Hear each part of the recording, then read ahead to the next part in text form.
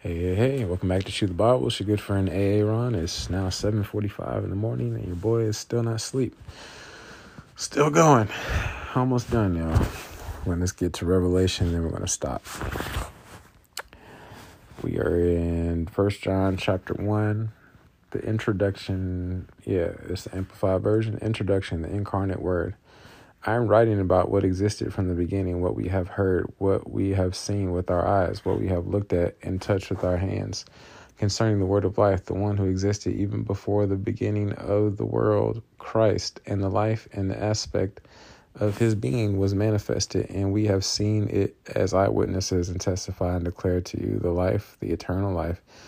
He was already existing with the Father and was actually made visible to us, his followers. What we have seen and heard, we also proclaim to you, so that you too may have fellowship as partners with us. And indeed, our fellowship, which is a distinguishing mark of born again believers, is with the Father and with his Son Jesus.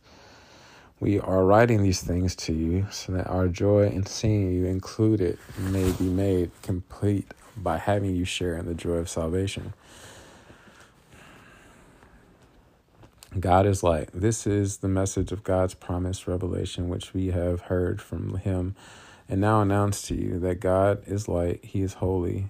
His message is truthful. He is perfect in righteousness, and in him there is no darkness at all, no sin, no wickedness, no imperfection. If we say that we have fellowship with him and yet walk in darkness of sin, we lie and do not practice the truth.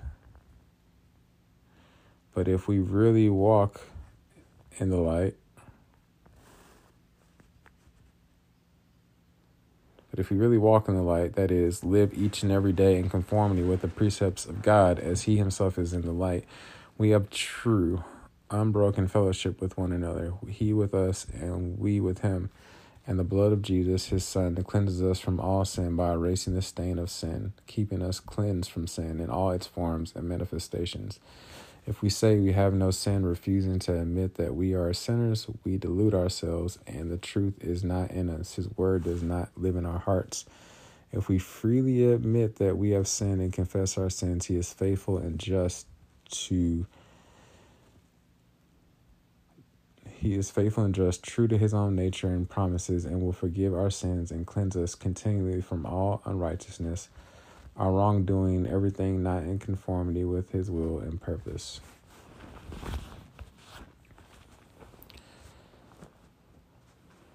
Verse 10, if we say that we have not sinned, refusing to admit acts of sin, we make him out to be a liar by contradicting him, and his word is not in us.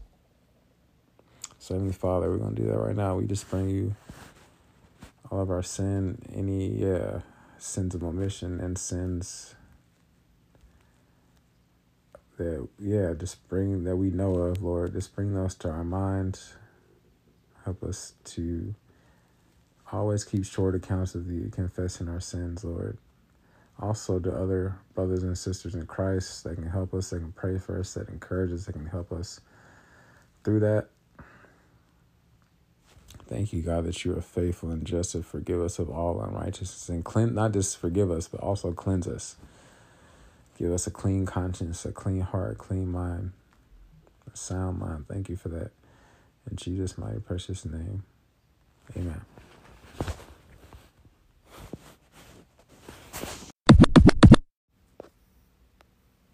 Romans 3:23 says, for all have sinned or missed the mark or veered off the path and fallen short of the glory of God, or God's perfect standard. Romans 6:23 says, for the wages of the cost of that sin is death, or eternal separation from God. But the free gift of God is eternal life through Jesus Christ, our Lord. Romans 5:8 says, but God demonstrated his love toward us, or showed his love toward us, in that while we were still yet sinners, Jesus Christ died for us. Romans 10 verse 9 through 10 says that if we will confess with our mouth that Jesus is Lord and believe in our heart that God has raised him from the dead, we will, not might be, not maybe, we will be saved. For with our hearts we believe we are now in right standing with God, and with our mouths we confess that we are now saved.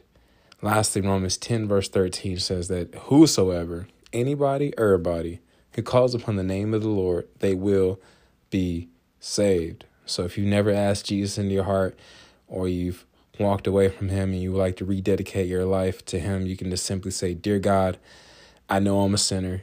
I know my sin deserves to be punished. I believe Jesus Christ is the Son of God who died for me and rose from the grave. I want to turn from my sin and trust Jesus Christ alone as my Savior. Thank you for the forgiveness and everlasting life I can now have through faith in Jesus. In Jesus' mighty precious name I pray. Amen.